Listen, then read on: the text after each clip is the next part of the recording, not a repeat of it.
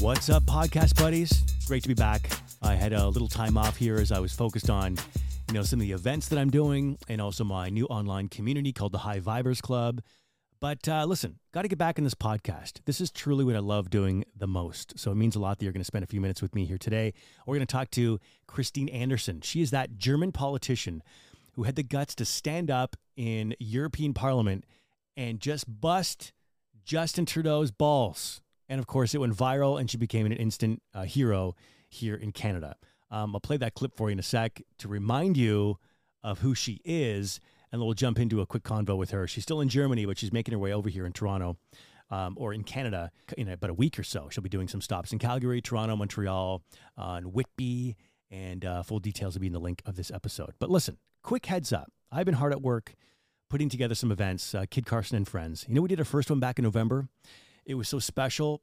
Tears, hugs, connection. It was just awesome. So thank you so much if you were there back in November here at the Paradox Hotel in Vancouver. So we decided, let's do it again. We're going to do a couple more. I'm not sure how many of these we'll do, but they're so unique. And it's such a great feeling to be in the room with other awake, like-minded people, and also just to learn from some really inspiring people that, hey, we're doing it again. So the next one's coming up February 25th in Toronto, the Weston Harbor Castle. It's a full day thing, 9 till 5, with a VIP event at night, like 8 till 11. That's where we do the drinks and a little canapes and hang out. Kid Carson and Friends, February 25th in Toronto. Get your tickets at kidcarson.com. And if that's something that you can't be a part of because of, where you live, please check out our community. It's brand new. It's called the High Vibers Club. That's what it's all about. Building community, bonding, being aware, but not getting all sort of Debbie Downer on all the things that are happening. So this is an uplifting place where we can just thrive in the face of all that's going on. My High Vibers Club, details at kidcarson.com.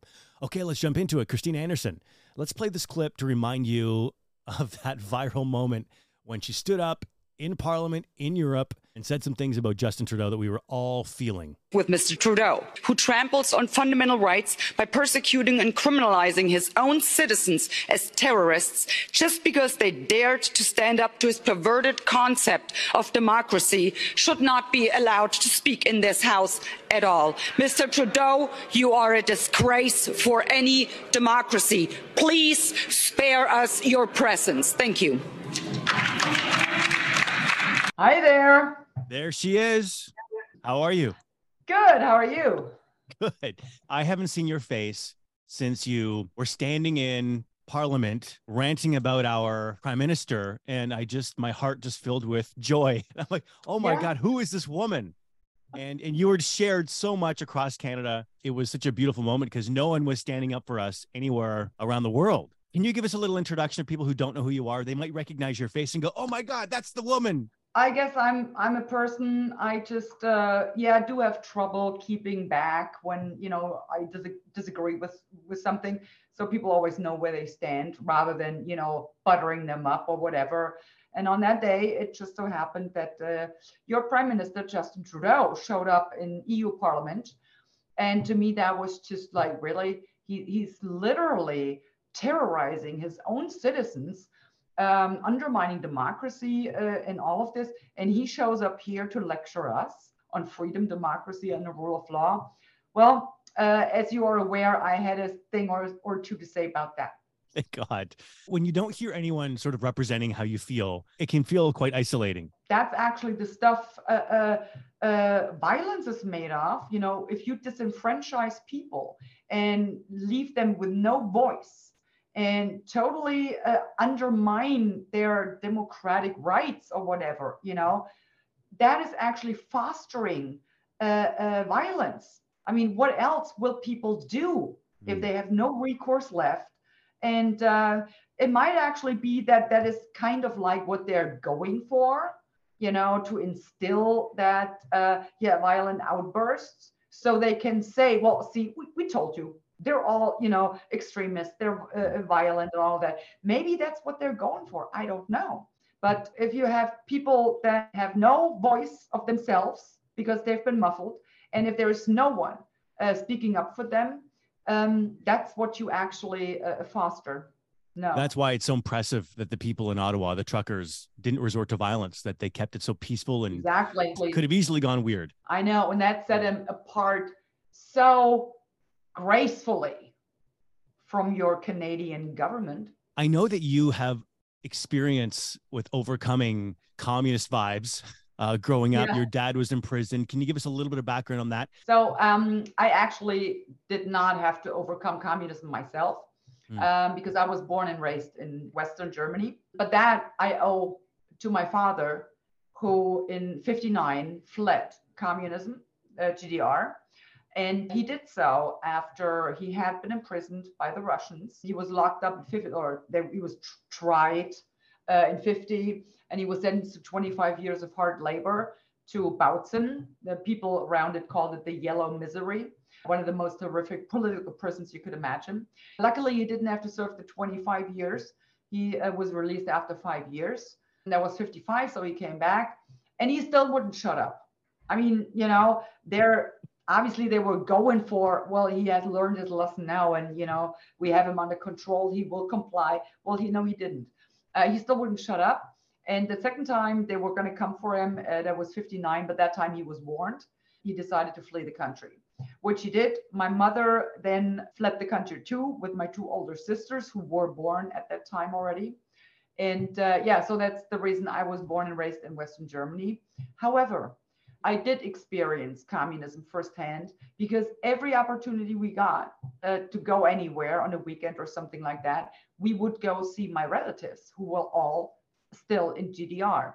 So yes, I did experience that communist regime. I do remember the terror and the horror we were going through, just thinking about having to cross the border now and having the border patrol take our car apart, just to find something. Literally harassment, making our lives miserable. And then on top of that, we had to pay to get even in, so there was like 25 Deutschmark back then per day per adult.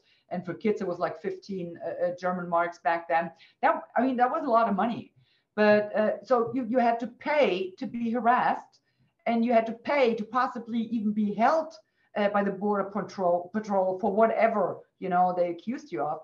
So I do remember that, and I do remember whenever we came to my aunt, for instance, we would drive the car into the yard, and they would shut the gate so no one would even see that someone from Western Germany is there, and she would close all the windows throughout the house just to make sure no one would stand outside and listen to what we were talking about.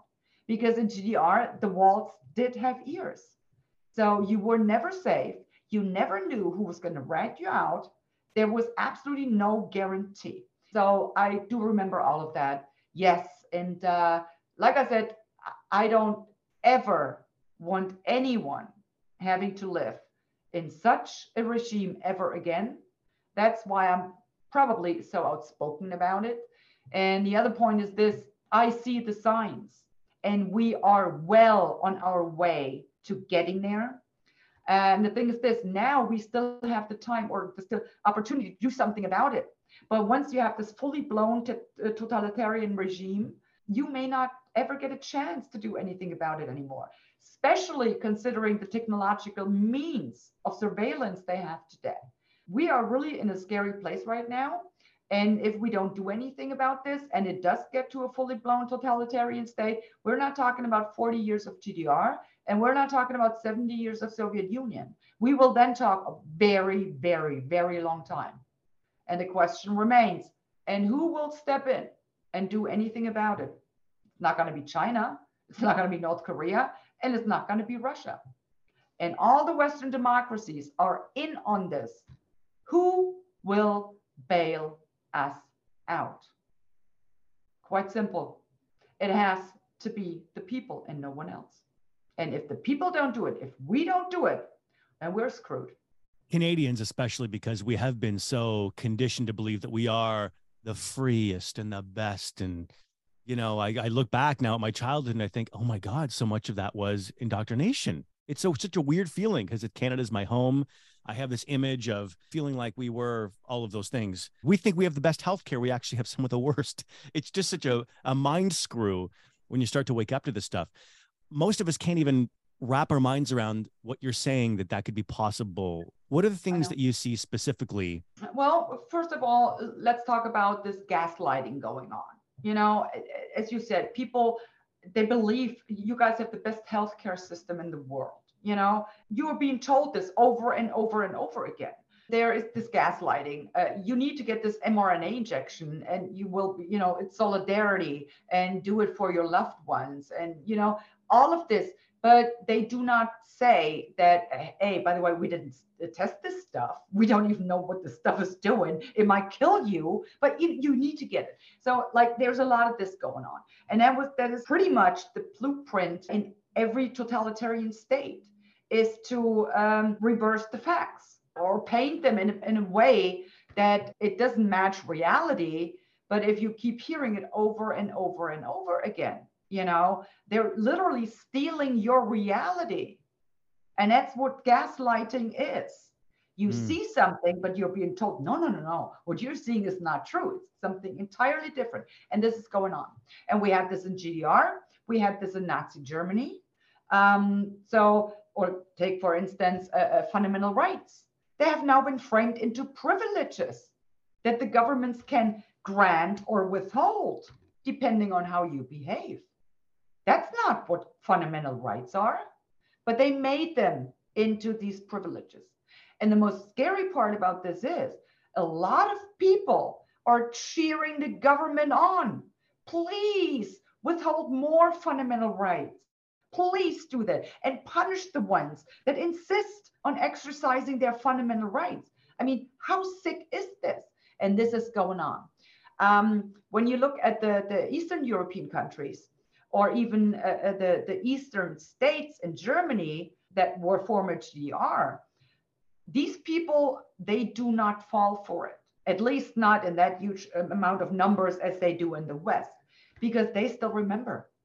And they have learned how to read a newspaper. The interesting point is not what's in the paper. No, the interesting stuff is not in the paper, respectively, what is between the lines. And they know how to read a newspaper. And they're accustomed to the fact the government, they're a bunch of crooks, and they will do everything they can to lie to you at every opportunity they get. That's the mindset they grew up with. And they realized, no, the government is not your friend. Why is the government not your friend? Because you have rights and we bestow rights onto the government. But they're never satisfied with that. They want to increase their power. And they have to do that at our expense. So if they stepped in and rounded the people up, locked them up, all hell will break loose. Now what they're doing, no. We kind of have to take that right from you, but it's for your own good. It's for, I mean, we are your friend. No, government is not our friend. So that does not resonate in the Eastern European countries and in the Eastern states of Germany, because they remember what totalitarianism looked like. They recognize the mechanisms, they recognize the signs, they recognize the lying, they recognize all of that. And they are seeing it now in our Western democracies.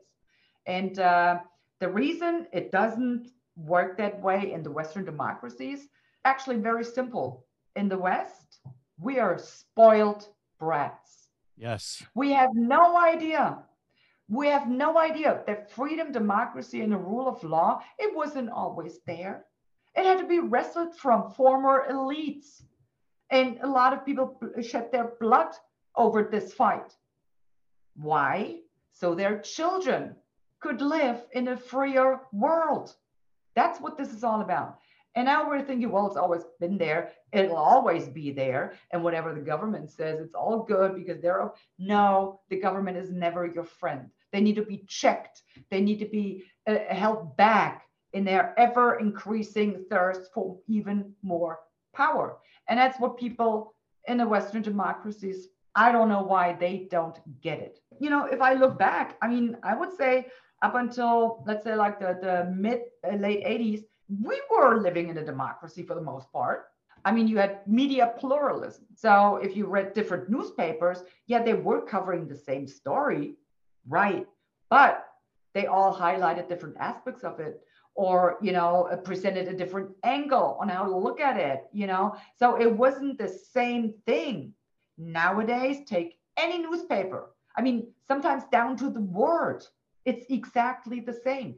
Look at the leaders of the world. Remember what they spat out during COVID: build back better, safe and effective. Everyone was using the same exact words. Yeah, that's brainwashing. That's what you do when you want to try to gaslight a mass and brainwash a mass. You keep hammering in the same words over and over and over again. That's how it works. And from your perspective, Christine, who's at the top of that, handing out the scripts? If I knew, I would tell you, trust me. But I don't know. I don't think, most people would expect me to say, well, it's probably Klaus Schwab. No, he's not. He's a puppet. I mean, he is presenting their sick idea. I have no idea who actually pulls the strings, who is calling the shots. So the WEF, to me, is more like a think tank that is coming up with ways to get whatever they want, whoever that is, implemented. So we want this, come up with a way that we could get the people in line without them realizing that we're actually pulling off a globalitarian regime here. That's what the WEF is. So I don't think Klaus Schwab is he's not calling the shots. He's a puppet. But whoever is behind that, I do not know. And these people are clever enough not to ever disclose who they actually are. If you don't know who your enemy is, who are you going to fight against?